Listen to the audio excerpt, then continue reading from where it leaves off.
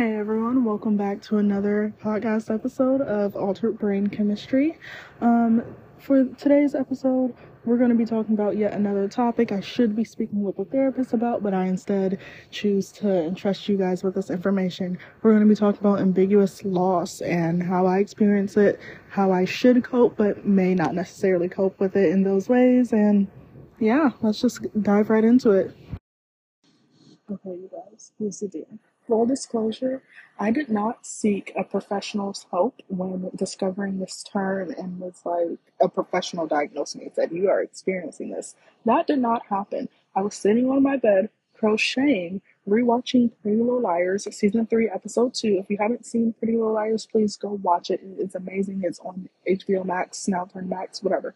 I'm rewatching this episode, and one of the main characters, Hannah, is experiencing some very emotional, like weird ass feelings towards her former friend Mona, who's in the mental hospital. And it's a whole bunch of shit. I won't spoil it just in case you haven't seen it. However, her doctor friend says that he thinks that Hannah is experiencing this term, ambiguous loss. And the type of ambiguous loss that he explains in the show is different from what I think I'm experiencing, but of the same type. In the show, he explains, fuck it, I can't really remember right now because I'm kind of high, but it's okay. However, the type that I think I'm experiencing is when a loved one or a person I care about is like not physically here, but still emotionally there for me. And like, we'll dive deep into it, but I just want to just like put a disclaimer that my word is not the end all be all of ambiguous loss. I could be using this term incorrectly. This could not be the term for what I'm experiencing. I just like to put a label on it so I can like wrap my head around these things a little bit better. But yeah, I am no way a licensed professional. If you think you are experiencing this and like seriously need help, please go see one. Okay, so ambiguous loss.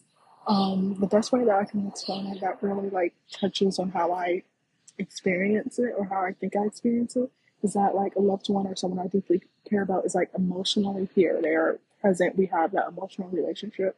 They are not physically here. I don't see them every day, every other day. Like it's a long think of a long distance relationship.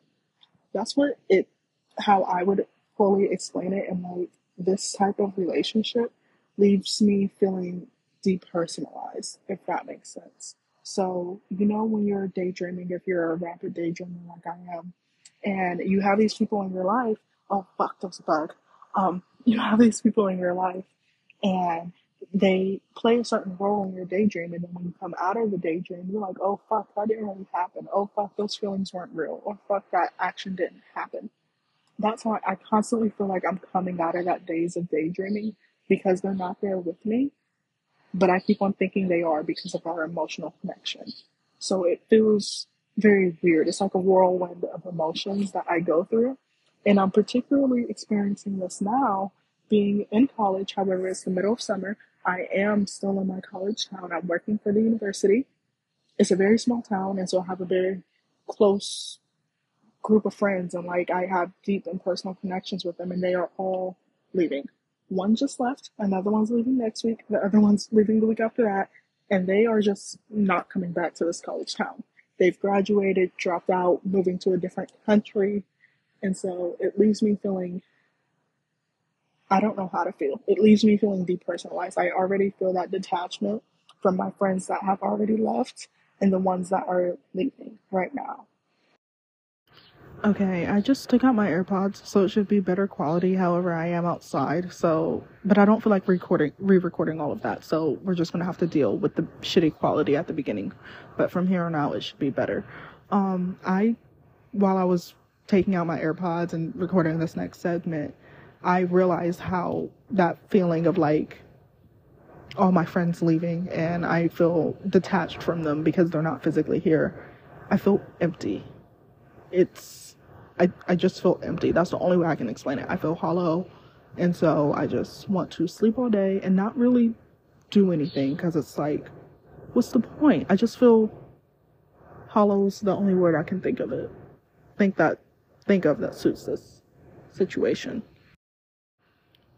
Okay, so just to be real for a second, I do suffer from persistent depression disorder or dysthymia. So just setting the tone, I am almost always depressed, and there is just some level of distraction from it, but underlying, it's always there. It's persistent. Sometimes it's more aggressive, however, it's always there. It does not stop. But fuck, there's another bug. Oh shit. Okay. So I just have really low energy and like feelings of hopelessness, and it's hard to reach out to people. It's hard to want to do anything. I have no general interest in life.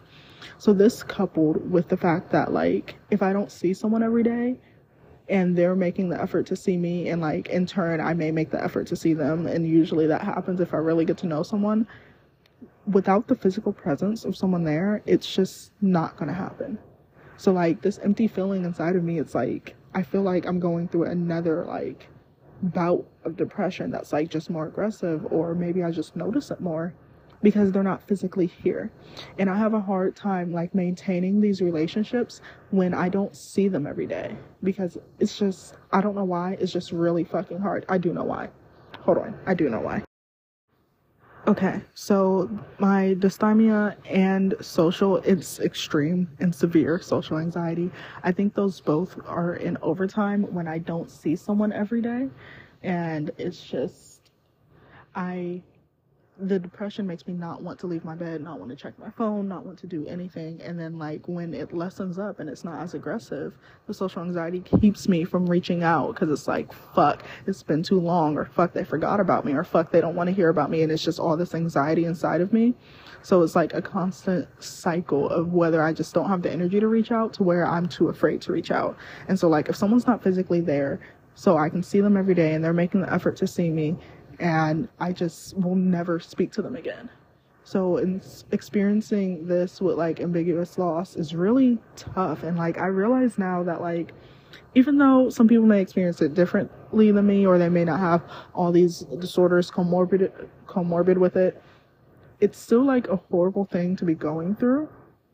And like hopefully we're going to talk through like some coping mechanisms that like I researched, and hopefully like that can help. And then other things that I do typically, because almost all my friends now, the ones that like aren't with me at college, didn't come to college with me, are long distance. And so like I try to maintain those relationships, and there are a few things I do to cope with it, but like it doesn't always work, because clearly I'm freaking out about it now. So, but let's talk. Okay, so there is no one trick that comes with overcoming ambiguous loss, or trying to beat your social anxiety, or beating your depression to cause you to like reach out to your loved ones. It's like constantly, it's like watering a plant. You can't just do it once every fucking month and expect it to thrive. No, like you gotta keep at that shit depending on the type of plant, but we're not gonna get into all the types of plants here. Just imagine what you think of one random fucking plant. You gotta water it every day. Of course, that's what we're trying to do when we're trying to maintain these relationships, especially when they're far away and they're physically absent, but you want to keep that emotional connection. So like, if I can't even text them, I'll send a TikTok. Boom. They know I'm still here, and I know they're still here. They'll like the TikTok, they'll send one back. Something like that. I'll send a tweet. Something to let them know, hey, I'm alive. Hey, I'm thinking of you. This was really funny. I think you would laugh at it. Or this is really sad. I think you also find it sad. Something that we both relate to, just to, at minimum, keep that text thread alive. So like, even if I don't want to say, hey, how are you doing? Because I fucking hate talking about my feelings to people. And so I hate when people ask me, how am I doing? So I don't ask people how they are doing. So if I don't want to have that conversation, or I don't want to pick up the phone and call them and say, hey, I just missed you, I'll just send that to like, at the bare minimum, keep that relationship alive. And so like, if you want to go about like coping with ambiguous loss by like not directing reaching out to the person that you are quote unquote losing, I would recommend talking to a stranger. It's always easier for me to talk to a stranger than it is for me to talk to someone that I know personally, like on a deeper level, hence this podcast. But like, if you just want to book one session with a therapist and be like, I just need to talk about this, just make me feel better about it, and then I'll figure out what the fuck to do after, that's fine. Like, or even, well, a therapist would be ideal. Don't just pull someone off the street and start talking about this shit. But if it gets brought up like with a new friend, you could like just express your feelings real quick, take a breath, and be like, okay, here's how I'm gonna deal with this. And that's fine as well. It doesn't always have to be so direct. And you need to like let yourself off the hook for not being so direct with them. Typically, if you're experiencing this and you're as close as you think you are, you won't need to explain why you're low-key like ghosting. They'll probably already know. So you need to let yourself off the hook and say, I need to deal with my mental health. I need to deal with this fact, what I'm going through, and I need to cope with it before I can further nurture this emotional connection that we both have. Now, if you're in a like romantic relationship, that's a different story. Okay, so that last part got cut off because I just received an Amber Alert on both my phone and my watch, which I'm recording this on. So we're not going to talk about if you're coping with ambiguous loss with a romantic relationship, because I wouldn't know too much about that. So you're on your own, champ. Sorry. Though another thing I would offer up is like trying to find your identity without the person that you lost. I know that's one of the big things for me now is a lot of people know me, but they don't know my name. I'm associated with certain people on campus, and that's how they know me. I interact with a lot of people daily, and they know me, they know my face, they know who I'm friends with, but they don't know my name. And so it leaves me sometimes feeling with a sense of lost identity, because it's like, I am so-and-so's friend, but I'm not me. So taking some time to just cope with this, like, damn, they're really far away. I still love them. I still have this emotional connection. I'm not jealous or anything. I just need to sit back and try to form some personal relationships some personal relationships that aren't based on my friendships with them or friendships with anyone else. And it's better to just, I'm not going to say go out on the street and just try to make friends, because I wouldn't do that shit. That shit's scary as fuck. But like, if you meet someone else, and like, typically I like catch myself doing this when I meet someone on campus. We all are like 3 people away from each other, everyone on this tiny campus. But I'm stopping trying to look for these common connections with people and like figure out how we're 3 people away. I don't want to know who you know. I don't care. I want to be your friend. You want to be my friend. It does not matter who our other friends are. So just try to find a sense of identity outside of this friend or whoever you lost, quote unquote. And that will help better that would just help better you in general and better your mental health. And then you could further nurture that emotional relationship and cope with this loss. Another thing that I've really been trying to get in the habit of like being okay with is silence.